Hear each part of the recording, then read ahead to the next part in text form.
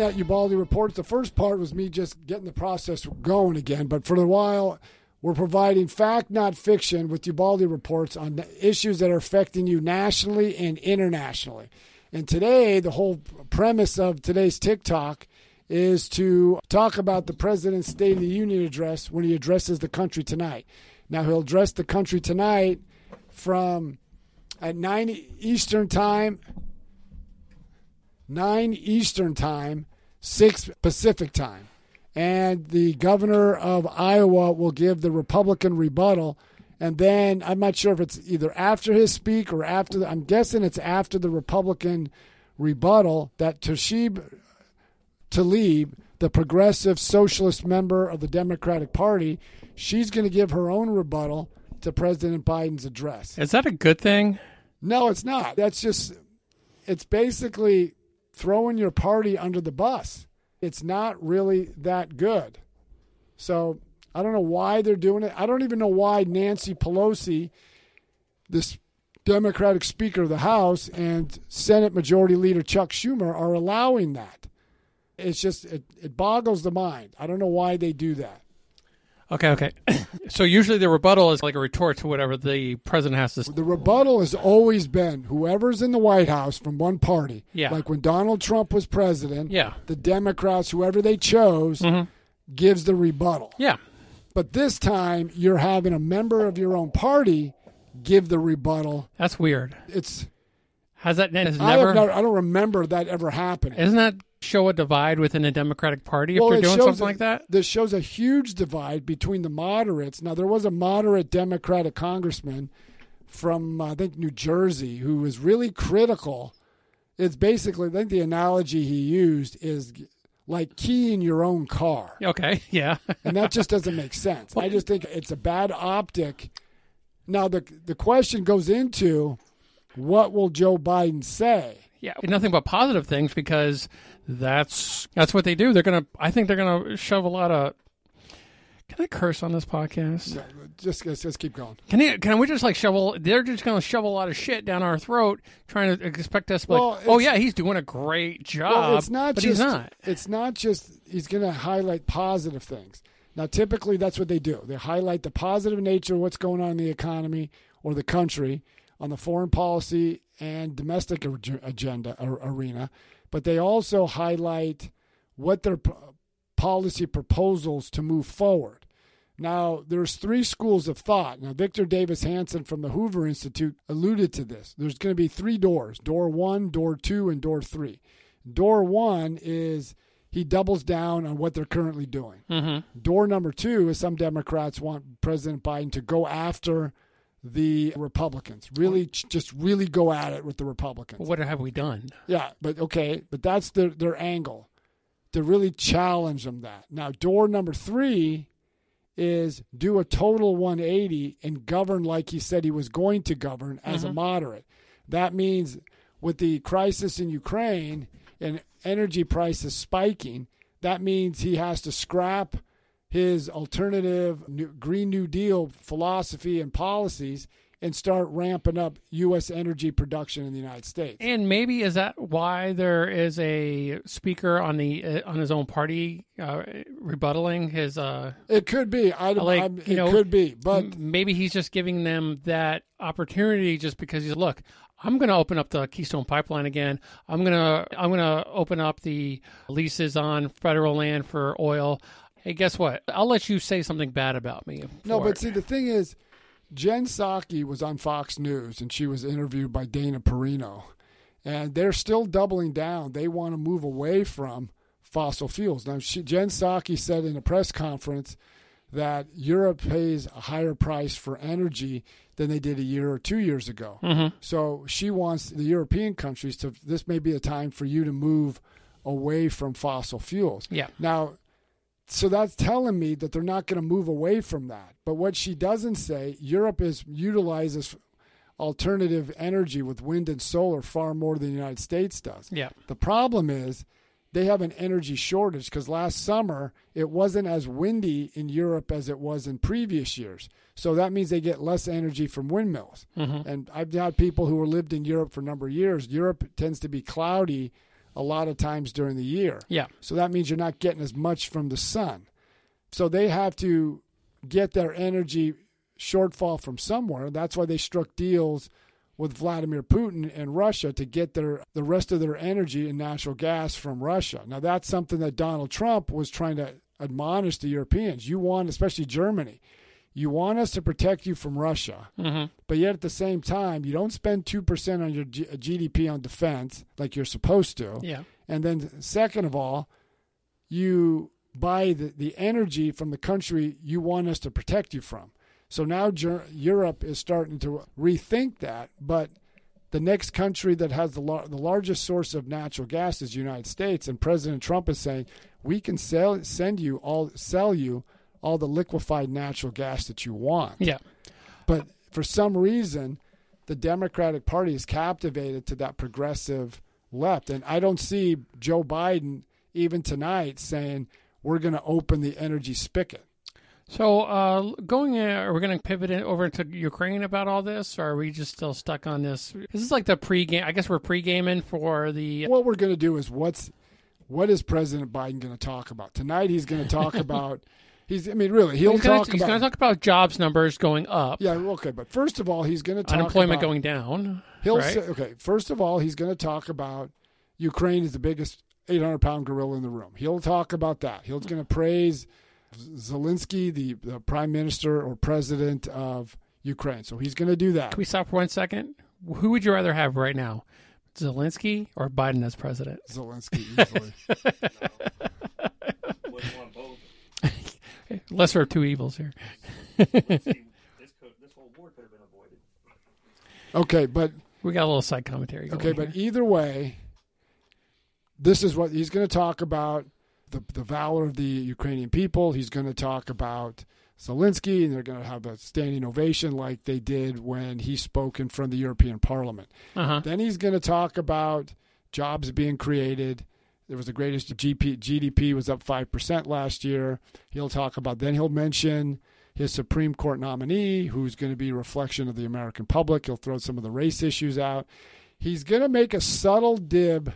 I don't know if it's going to be openly, but he's going to make a subtle jab at Donald Trump. Okay. That could come from a variety of sources, but it could come from when they talk about the voting rights bill that they want to pass that stalled in the Senate. So he could put a dig about how Trump is and the Republicans want to be more authoritative. He may not openly say Republicans, but you vainly source it's going to be aimed at the Republican.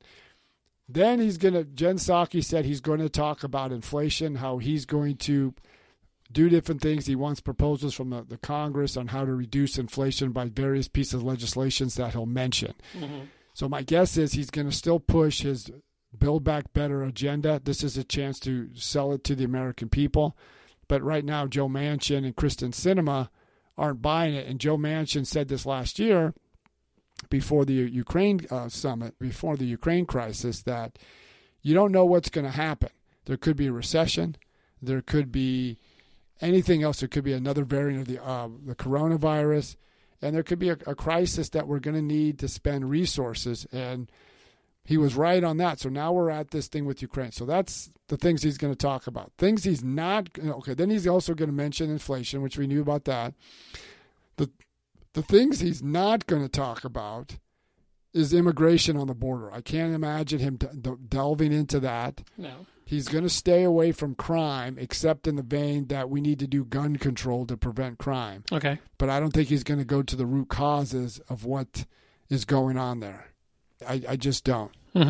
So that's it. So now, and there's going to be, it's not going to be like it was when Trump was there or even past speeches where you have guests out of the audience because everybody's not going to be there. The other thing he's going to talk about, we beat COVID, and it's ironic that nobody's going to be masked up because they removed the mask restriction today. I think he's going to. So the federal mask mandate has been. I think so, but all right. I don't have to wear a mask at work anymore. But he's going to talk about. But it's ironic that the CDC says something different. He's supposed to follow the science. Why all of a sudden on March 1st, all these things are lifted now? Yeah, because like I said, I think I said it almost every podcasts up until this one that he's going to pound his chest saying, we defeated COVID. We did it. Democrats defeated.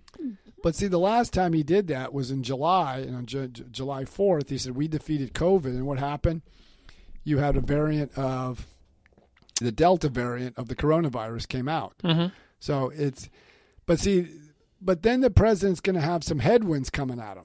He gives his State of the Union address today, but then on Friday, the unemployment report comes out. Well, won't they just rig it like they did the last month? Right? But even still, okay, the unemployment report comes out. Then the following Thursday of next week, the Labor Department, I believe, will start to release the Consumer Price Index. That shows where the inflation is for the month of February, but also shows where the inflation is from February of 2021 to February of 2022. The last time that report came out, it went up a full percentage point in January, and inflation jumped 7.5% from a year ago. Mm-hmm. Fuel prices spiking through much of February. Now, fuel and food prices are not really calculated in inflation for the simple reason they're too volatile, but they impact everything else. So if fuel prices rise precipitously, mm-hmm. if you're a farmer and it takes more to cost you more to cultivate your crops and get your crops to market, you got to roll that cost onto the next level of the food chain and depth through the supply chain all the way till you get to market. And many retailers are raising their prices. Starbucks is raising their prices. Amazon is raising its price on Amazon Prime, if you have Amazon Prime. So everybody, like rent, I was coming on here to your place to do this radio show or podcast, and rent has considerably went up in Tampa. Mm-hmm. So rent's gone up. Used cars have gone up. New cars have gone up. I can get you a really inexpensive rent. I don't know if you're going to like the area, but see, I can get okay, you. I work at a restaurant. Everybody here is not, they talk about Ukraine in the vein of energy prices are going up. But they're worried about higher food prices. Mm-hmm. They're worried about higher rent costs. And what you said is true. People are having to live in questionable areas, but now they're having to commute to work. That means they're going to be paying more in fuel costs because gas prices have gone up considerably. With this inflation going on and with everything increasing when it comes to, say, rent and the cost of living in the area, is it going to come maybe like shake the fleas kind of thing, like where it might move people that are like in a lower kind of income setting or area, get them pushed out, put people that are thrifty and want to save into those neighborhoods and build them up? It could be a lot of things, but either way, if you're making less than $100,000 a year, you're paying a higher cost for everything. So everybody's feeling it. And this isn't going away anytime soon. So it's just how the president deals with it. And I think a lot of it, take the supply chain disruption. Have we heard from Pete Buttigieg? He's the Secretary of Transportation. I don't think we heard from Pete Buttigieg when it was in his haste. So okay, but why would we hear from him now? But let's look at it this way. You haven't heard from Pete Buttigieg. Yeah. You haven't heard from the Labor Secretary. Okay. You haven't heard from the Secretary of Energy. The last time she spoke, she put her foot in her mouth when a question was asked her, just a basic question, is when they were trying to open up the Strategic Petroleum Reserve. Yeah. How many barrels of oil a day does America consume? And she didn't know. She said, I'll have to get back with you. You're the energy secretary, and you don't know those basic questions. When it comes to the coronavirus, where is Javier Becerra? He's a guy that has no experience. He's a lawyer.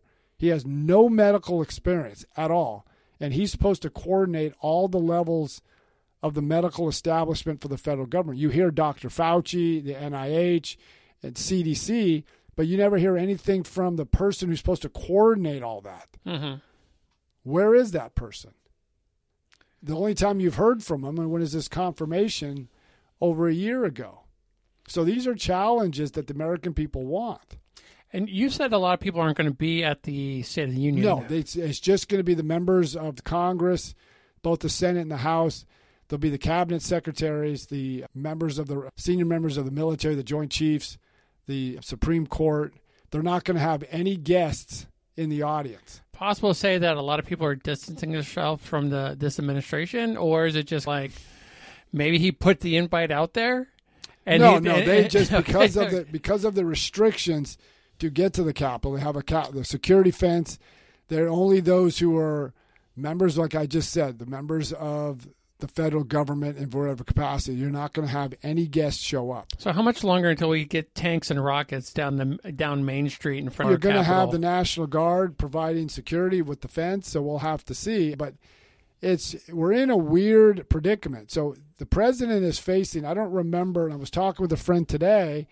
I was, a kid, or a very little kid. I don't remember, and I obviously wasn't paying attention because I was in elementary school when Johnson or Lyndon Johnson or Richard Nixon or even Jimmy Carter. But right now, the president is facing a major foreign policy crisis with Ukraine. Mm-hmm. He's facing a major economic crisis with inflation that is hollowing out America's family budget. Yeah, their wages have gone up, and it's artificially gone up because employers have to pay more to retain those workers. Yeah. So that's adding into inflation. Then you've got the problem on the southern border. Well over 2 million, almost 3 million illegals have come through, mm-hmm. and they're just being released throughout the country.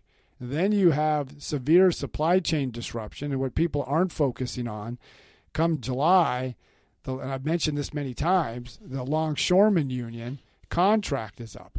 And every time their contract is up, they went on strike. So they know there's supply chain disruption. They're fighting, trying to keep valuable labor. We're still 3 million jobs short of where we were prior to the coronavirus in February 2020. Mm-hmm. So the president can tout low unemployment, which he will do. Yeah. He will tout about the jobs that were created. But what he doesn't say is when the economy was completely shut down, mm-hmm. you have nowhere but to go but up. Now, Nancy Pelosi was interviewed, and she said the reason we have high inflation is because we got low unemployment. But the question that should have been asked, that's interesting, when Donald Trump was president prior to the coronavirus, unemployment was 3.5%.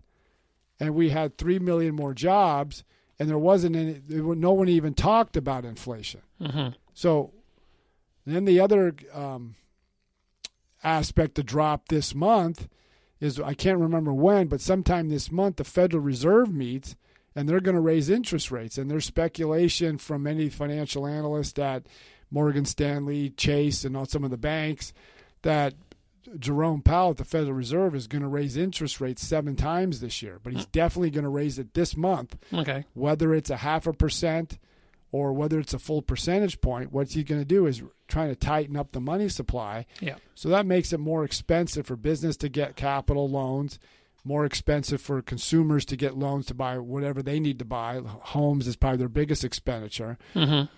And what does that do to the economy? What kind of stalls her? It'll slow it down. It depends where we're at. Mm-hmm. And then you have the energy sector with the Ukraine crisis. We still get energy from Russia, so they're trying to put all these sanctions on Russia, but by not stopping energy from Russia, he gets like $100 million a day goes to Vladimir Putin. Prior to the Biden administration, was the Trump administration buying oil from Russia as well? We were all doing that. Because it was so low when we were producing our own energy, I would have right? to go back, and they were buying it for years. Okay. The only thing I can speculate, and this is mere speculation, they did it to try to get democratic institutions in Russia. Mm-hmm. But we bought more now than we did prior to that. Yeah. But because of what's going on with Vladimir Putin, they should have shut that down. Now, it's interesting that energy prices spiked, and what was the answer from Joe Biden? Instead of increasing energy production here, creating jobs in America, he was asking OPEC, namely Saudi Arabia, who leads the OPEC, and other countries, and including Vladimir Putin, to pump more oil. So you're against energy production in your own country, mm-hmm. but you want other countries to increase their production to drive down the cost of energy. So unless they stop energy supplies coming from Russia, that's their biggest source of income. Think about $100 million, $100 million a day we give them. But to do that, it would impact American energy prices, but we need to really ramp up energy production. I would think the president could change that by putting a national emergency saying, we will ramp up energy companies. You need to start producing energy, but also tell the Federal Reserve and the SEC and the financial institution, you need to abolish these restrictions of loans to the energy sector, which they're doing now. Is he going to talk about fair and balanced elections during Oh, this? yeah, most definitely. He's going to do things that are going to put a dig to the Republicans. Okay. He may not openly be critical or say Donald Trump's name, and I doubt he'll do that, but he'll put such a strong vein approach that this is who he's mentioning. And it's completely wrong because the Constitution forbids the nationalization of election rules. Article 2 in the Constitution states that all election rules are governed by the individual states. Yeah. That's why when Texas tried to sue other states for how they wrote their election laws in 2020, the Supreme Court said you have no right to challenge in other states how they write their rules. Mm-hmm. And remember, he said that Georgia was akin to Jim Crow when it comes to voting laws. Yeah. But if you read the Georgia voting law, which I did, New York and Delaware have far more restrictive voting rights than Georgia. So is Delaware, the home state of Joe Biden, racist, Jim Crow? If it came up after what has been going on, yes, because the media would have looked at it and pounced on it like they did everything else. It's the media that's driving this narrative when it comes to this is Jim Crow, this is racist, and then the politicians are just the ones that are hopping on the backs of it, and they're going to write it. No, but you're going to get a point. The media, we don't have an independent media in this country. And No. I'll be put out this, and I don't care what anybody says. We do not have an independent media. Mm-hmm. If you go by, because I wrote an article about 2 years ago about media bias, and I talked to a friend who studies this, who follows it. This is his career. And I go, is there like a Hippocratic oath that doctors have, but the media has when it comes to reporting? He goes, yes. It's called the Society for Professional Journalists, and they have an ethics code, and it's basically a bullet point. Mm-hmm. And the first thing it says, you got to stand by the accuracy of your reporting. When it comes to sources, you can, if you're going to protect sources, you have to have a reason to protect, but there's certain requirements. You have to check, do they have a hidden bias? Mm-hmm. Are they trying to do something? But they didn't do that. They ran against every salacious thing because it went against Donald Trump. Remember what they did to Kavanaugh. And it says there in Society for the Ethics Code, it says that you must protect the victim, but you also must protect the person being accused before he's been formally charged. And then in the fourth section of that ethics code, it says you must be impartial. You must be independent. The media is not independent. Mm-hmm. Take a look at CNN and MSN. They're totally one side for the Democrats. Now, there are elements on Fox like Rachel Maddow, Laura Ingraham, Tucker Carlson. You have Jesse Waters. You have Sean Hannity.